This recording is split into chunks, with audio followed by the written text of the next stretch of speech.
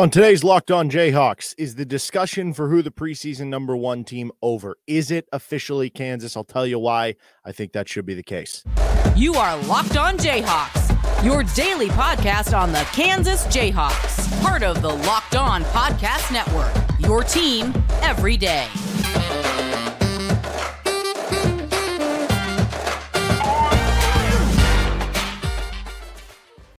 You can hear me as well, Monday through Friday, 3 to 6 p.m. on KLWN in Lawrence with Rock Chalk Sports Talk.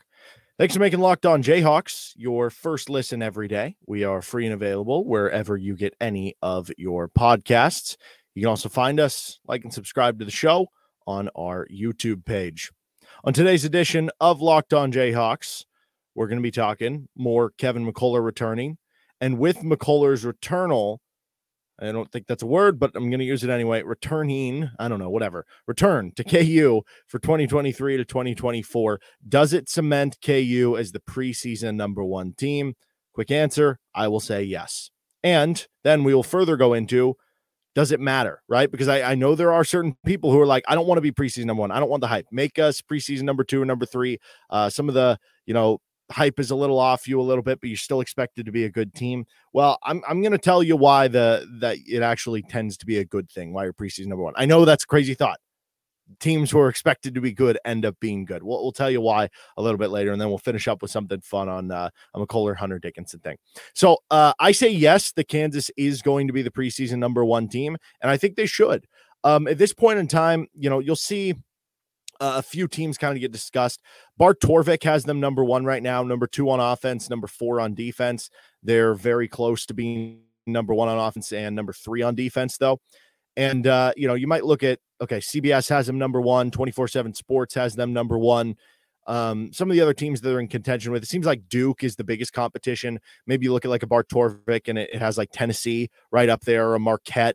Certainly a team that's going to be expected to be up there and will be up there in terms of the preseason rankings. Michigan State is a team you're seeing in a lot of the preseason rankings ranked really high.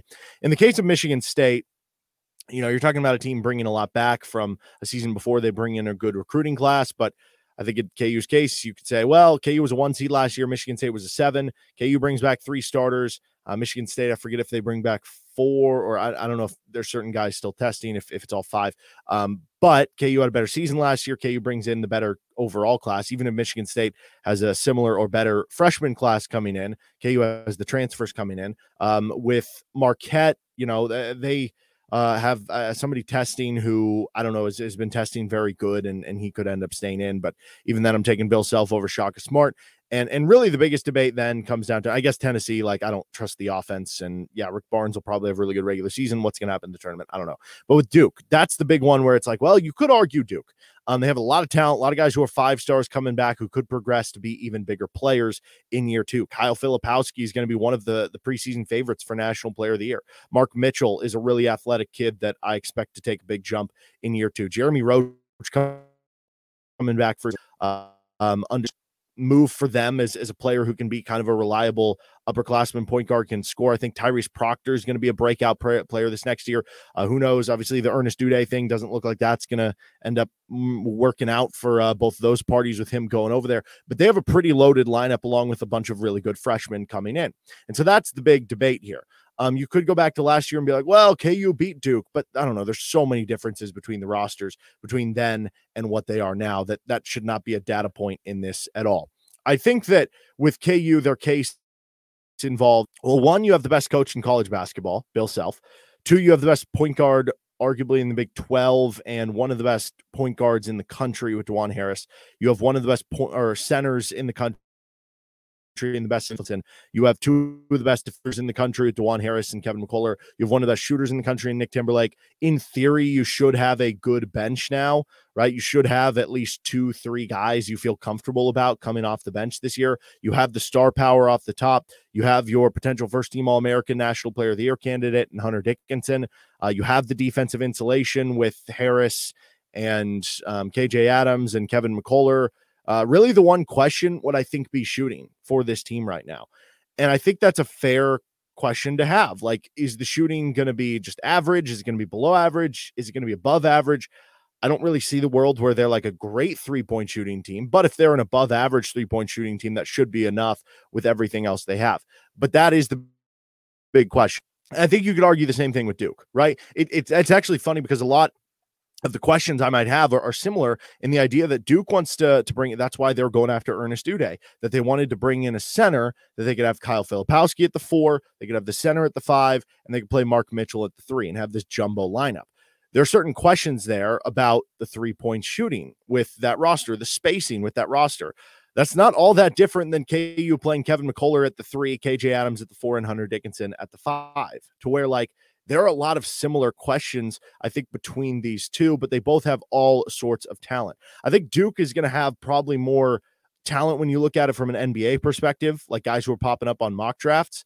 I think Kansas probably has the higher floor of what their college level is. So maybe you would say Duke has the higher ceiling, but maybe Kansas has the more attainable ceiling of what they could be in this year of college basketball, because sometimes it takes freshmen multiple years, which Duke has a lot of. And I think because of the experience factors and questions, and then it comes down to me, well, John Shire might be on his way to being a really good college basketball coach. But right now, Bill Self or John Shire, it's not even close to a discussion or a debate. You're taking Bill Self, and for that reason, yes, they should be. And to me, they are the number 1 team in the country. You have everything you could ask for. You have the frontline leaders of talent. You have the vocal with Kevin McCullar. You have the calm, steady point guard when you need guard play. You have a couple other good guards that you're excited about in terms of their athleticism and, potential with a guy like Elmarco Jackson, depending what happens with Arterio Morris. Nick Timberlake gives you a veteran presence, 3-point shooter. They have experience and veteran presence all the way throughout, like 375 combined career starts on their roster this year. So they're an experienced team, one of the more experienced ones that Bill Self has had. We're going to be kind of talking about that on Rock Chalk Sports Talk, so you can check that out. And so you have kind of everything you wanted. You have the defense, you have the post score that you want to run through. Question just again goes down to shooting, but can you do it enough if you're great at all those other things, right? You should be a good rebounding team too. I would think they can. I would think they should. And on paper, it's a great collection of talent and roster that you're kind of filling out the pieces in a very good form. All right, we're going to get on to does it matter? Because again, going back to the conversation of how much does it matter to be preseason number 1? We just saw last year, North Carolina missed the NCAA tournament. That's more of an aberration though. But is it bad to have that high of preseason expectations and have kind of the media be on you right from the bat? Let's discuss coming up next, because there has been some past bad examples for KU, but I think overall it is pretty telling that these teams tend to do very, very well. First, though, this episode of Locked On Jayhawks is brought by Bird Dogs. They fit comfortably. They are versatile in the ways that you can use them. Bird Dogs are my favorite shorts that I have, because they have the comfort of gym shorts, but they have the feel and the look, at least on the outside, of wearing dress shorts, where you can get away with going to a bar, you can get away with maybe going on, a dinner date with your girlfriend or wife, right? To where you're getting multi-use versatility out of them, but because they're so comfortable and because they're free flowing and they do have that super gym shorty feel on the inside, you're not giving up comfort just to look better or look nicer or be more appropriate to go to a certain setting. So go to birddogs.com/lockedoncollege and enter promo code LOCKEDONCollege, and they will throw in a free custom Bird Dogs Yeti style tumbler with every order. You're not going to want to miss out. Right now is the perfect time in summer. You're going to need good shorts. Bird Dogs has you covered. And again, promo code LOCKEDONCollege when you're checking out for that free tumbler. Being preseason matters. Just went back and I didn't go through every preseason number 1 of all time. That would have taken too much time, and I don't know how helpful it would have been, because college basketball changes, eras change, 3-point lines change, rules change, guys staying in school longer or shorter change. So it's not super helpful in me to look at the number 1 preseason team in 1985 and see how they did, right? The tournament gets longer and stuff, although it wasn't 85. So I just went back and looked at the last 20 preseason AP number 1 teams. So let's go back to last year. North Carolina missed the tournament, and that would be a bit of suspicion of like, oh, does this not mean anything? Well, I think that was clearly the aberration, and I don't know what the heck is up with that with North Carolina. Like, even if you're like, oh, well, they got hot, they were an 8 seed in the previous NCAA tournament. Okay, they still, even if they were overinflated at being a 1 seed. They still clearly would have been a top 25 preseason team next year. To miss the tournament, that was just a weird one. But you go back the year before, 2021, Gonzaga was the preseason number 1 team with Drew Timme and Chet Holmgren. They ended up getting the number 1 overall seed in the NCAA tournament. Had a good season. Ended up getting upset in the Sweet 16. Then 2020, Gonzaga was the preseason number 1 as well. They went undefeated. Got the number 1 overall seed, ended up making it to the national title game. 2019, Michigan State was the preseason number 1. Obviously, we didn't have a tournament in 2020. They were projected to be a 2 or 3 seed in Cassius Winston's final year. 2018 for Kansas, they were the preseason number 1 team. This is one of those where it didn't really work out, and this might scare you a little bit. They were a 4 seed, and they lost in the second round. Now, that team also had to go through, you had Udoka Azubuike getting injured. You had LeGerald Vick leaving the team midway through. You had some freshmen that didn't totally hit, some transfers that it didn't totally hit. And yeah, sure, that could be the case this year. But I think a lot had to go wrong for KU that year. I think they have better insulation this year because of the trust level that DeJuan Harris and Kevin McCullar bring. 2017, Duke was the preseason number 1 team. They ended up getting a 2 seed, made it all the way to the Elite 8 before Kansas beat them. 2016, Duke was also preseason number 1. Also got a 2 seed. This time, though, they lost in the second round. 2015, North Carolina was a 1 seed. They ended up making the national title game and losing off that buzzer beater shot from Chris Jenkins to Villanova, but oh so close to winning the title. 2014, Kentucky got a 1 seed. They went undefeated and made it to the Final Four before losing for the first time. 2013, Kentucky only got an 8 seed, but they made it to the national title game. 2012, Indiana, they got a 1 seed, Sweet 16. 2011, North Carolina, they got a 1 seed, made the Elite 8. 2010, Duke, 1 seed, Sweet 16. 2009, Kansas, 1 seed. Unfortunately, we're upset in the second round, so there's another bad one for Kansas, I guess, if you look at tournament results. 2008, North Carolina, 1 seed. They won the national champion. 2007, North Carolina, preseason number 1. They got a 1 seed, made the Final Four. 06, Florida, preseason number 1. They got a 1 seed, won the title. 05, Duke, preseason 1 seed. Preseason number 1, got a 1 seed, made the Sweet 16. 04, Kansas, got a 3 seed, lost in the first round. And then 03, Connecticut, they got a 2 seed, ended up winning the national championship. So I didn't need to run through those super fast that you might not have tracked them. But here, I have summarized those numbers to make this a little easier to digest. You might have heard as I was going through all those different schools, there were a lot of 1 seeds involved. There were some teams that made the Final Four, some that went to the national championship, some that were runners up. So of that total 20, that's the last preseason number 1 teams in the AP poll. 19 of the 20 would have or did make the tournament. I'm counting Michigan State. They would have made the tournament. If you would just want to say of the years there were tournaments, 18 of the 19 made the tournament. North Carolina was the aberration. But that's not where success is measured if you're Kansas on just making the tournament. That is an expectation. So how about of the 19 ones where there were actual tournaments, so taking away the Michigan, 19 got 1 seeds. So, in theory, KU under Bill Self is getting a 1 seed half the time. That's an even better percentage than that. That's almost 2/3 of the teams who are preseason number 1 get 1 seeds in the NCAA tournament. So you combine that percentage with Bill Self's percentage, there's a good chance they end up getting a 1 seed. And then you look at it, 3 other teams who didn't get 1 seeds got 2 seeds.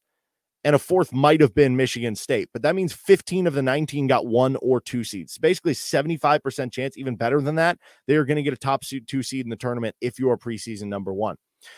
How about NCAA tournament success? Obviously, if it scares you a little bit, which it might, because here's the 3 past times over the last 20 years Kansas has been preseason number 1. You lose in the first round as a 3 seed in 04. You lose in the second round as a 1 seed in to 09, 010. And then in the 2018-19 season, you get a 4 seed and lose in the second round. So the 3 times in the past 20 years that Kansas has been a preseason number 1, they have failed to make it out of the second weekend. But that makes them such an aberration because 14 of the 19 teams that were preseason number 1 and made the NCAA tournament, or I guess had a chance to make the tournament, because that's even counting North Carolina. If we want to discount them and Michigan State for the COVID year, 14 of the 18 teams that made the NCAA tournament that were preseason number 1 made the second weekend. Kansas is 3 of the 4 that did not. So maybe that makes you feel like you're snake bitten and this is a bad thing if you're Kansas. That makes me view it more as 14 of 15 times outside of Kansas. If you were preseason number 1, you made the second weekend. And so Kansas being 0-3 compared to those odds means that a run is probably coming for Kansas where, maybe their next 3 times the season number 1, they're going to make the second weekend each and every time. At least you would think, because that's what the odds say. Outside of Kansas, 14 of the 15 that made the NCAA tournament as preseason number 1 teams made the second weekend. That is a heck of a number. Also, 8 of the last 20 preseason number 1 teams made the Final Four. Again, get rid of Michigan State, so it's really 8 of the last 19. I mean, think about that percentage. If I tell you going into a year that you have over a 40% chance of making the Final Four, you are taking that to the bank. And then 6 of them made the national title game, the last being in the 2021 tournament for the 2020-21 season with Gonzaga. So just 2 years ago it happened, right?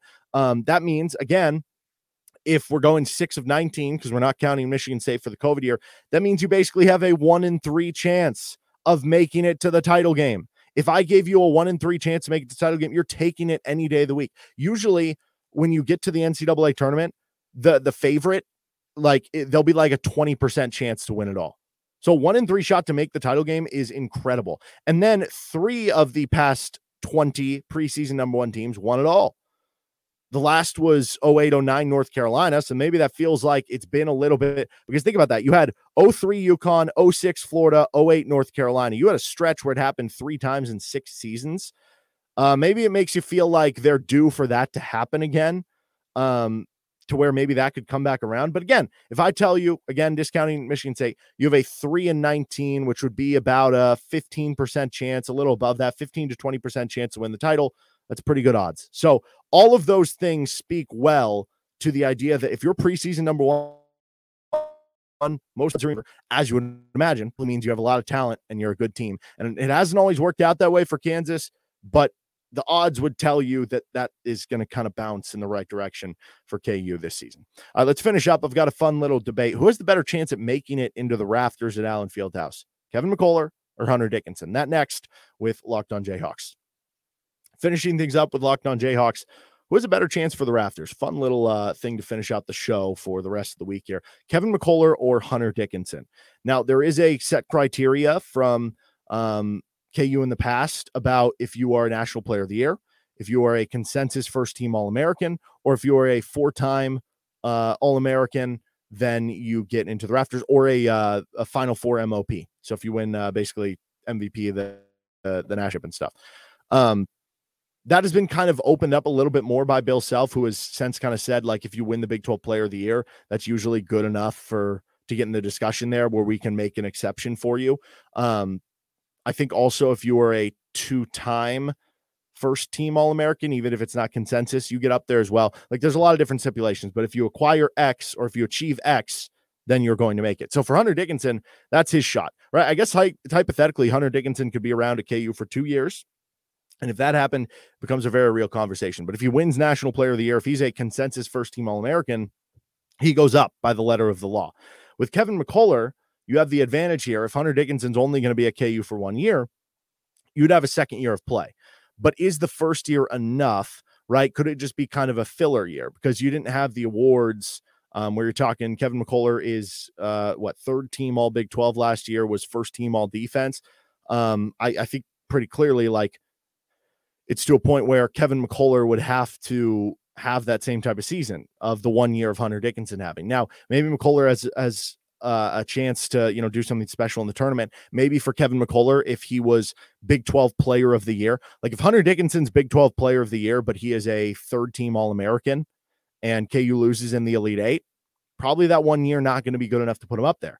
But with Kevin McCullar, if they make it to the Elite 8 and he wins Big 12 Player of the Year in what would be his second year in the Big 12, and he had some of those other ancillary awards, maybe it becomes more of a conversation there. Or, maybe if you make it to the Final Four in that situation for that to happen. So I think in Dickinson's case, he has the better shot to do it because he's going to be more favored to be a first-team All-American and or to be a National Player of the Year candidate and or win the award. So I would go with him. But in the case that you don't win one of those things, there are more avenues and opportunities for McCullar to have that. Now, at the end of the day, odds are probably stacked against it that either one gets their jerseys retired, because that means that you have to win a title and win MOP. Like, those things are very hard to do. It's a low percentage to do that. It's a low percentage to try to win National Player of the Year. I mean, the list of KU players who have done it, it's what, like Frank Mason, I think Nick Collison won one of the 6. Danny Manning obviously won. Like, it's a very short list of players who have been able to do that at KU. As great of a school as it has been, there are a lot of other good basketball players. So chances are against either of those happening, but I think right now, and lean, if you have to pick one of the two, you go with Hunter Dickinson. All right, that'll do it for this episode of Locked On Jayhawks. We'll be back later next week, probably on Tuesday, with Monday off for Memorial Day. Might do a Grant Nelson deep dive, because seems like there's still some chatter about could KU be in on Grant Nelson. We'll discuss that next week. This has been Locked On Jayhawks. You can find us anywhere you get any of your podcasts. You can also find us, like and subscribe to the show on YouTube. See you next time with LOJ. Later.